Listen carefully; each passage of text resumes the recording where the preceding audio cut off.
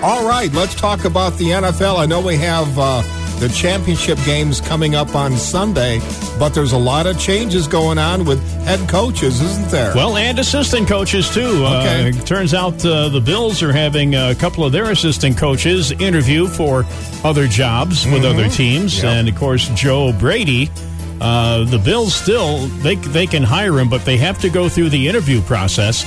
And reports are yesterday that Brady did interview with the Bills. He did interview for the Atlanta Falcons head coaching job, but he doesn't have to worry about that anymore because they hired Raheem Morris as their new head coach. He's the defensive coordinator for the Rams. And Carolina filled their head coaching job with Tampa Bay offensive coordinator David Canales. Whoa. So you've got two head coaching jobs left open right now, Washington and Seattle. Oh. But, everybody's, the Bills have such a great organization that people will try to poach their coaching staff. Mm-hmm, I know. And happens all the time, every year. Yeah, Eric Washington, the defensive line coach, is one of the guys who's getting interviews. I think he had one with the Bears. The Bears. All right, conference championship games, as you said, Sunday will be the day. Baltimore at home against Kansas City. Baltimore is 6-point favorite. And San Francisco at home against Detroit, a 9.5-point favorite. We go to the National Hockey League. The Sabres have one more game before they get a very lengthy All-Star break. They'll be in San Jose to play the Sharks tomorrow afternoon. That's a 4 o'clock game. Sabres out in California have split the first two games of that 3-game trip. Okay, so the last game the Sabres played, they won. Yes. So then they got this other one that... Yeah, if they win, and they should win. And if they do win, they got to wait for after the break before they can possibly get a third win, and we're waiting for that all season. Right. Okay, so, did I say all that right? You did. Okay. You're very good. All right.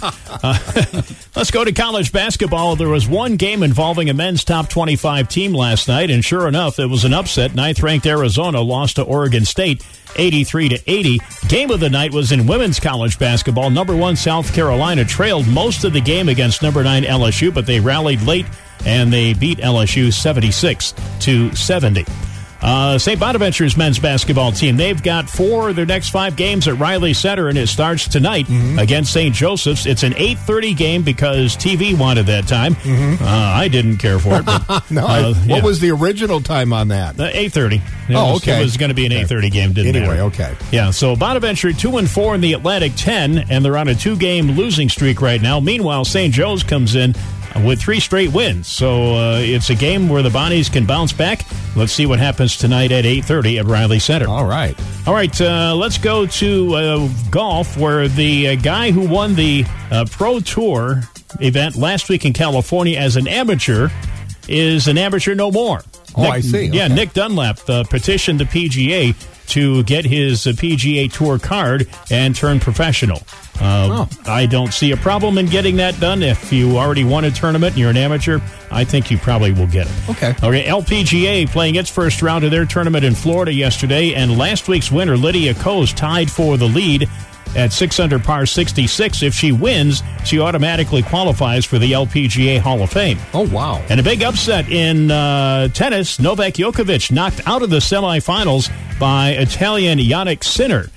4 sets. Djokovic was trying to win his 11th Australian title. I was going to say, that's unusual for him to be defeated like that, yeah. It is, but he was ousted in 4 sets, and there is your look at sports.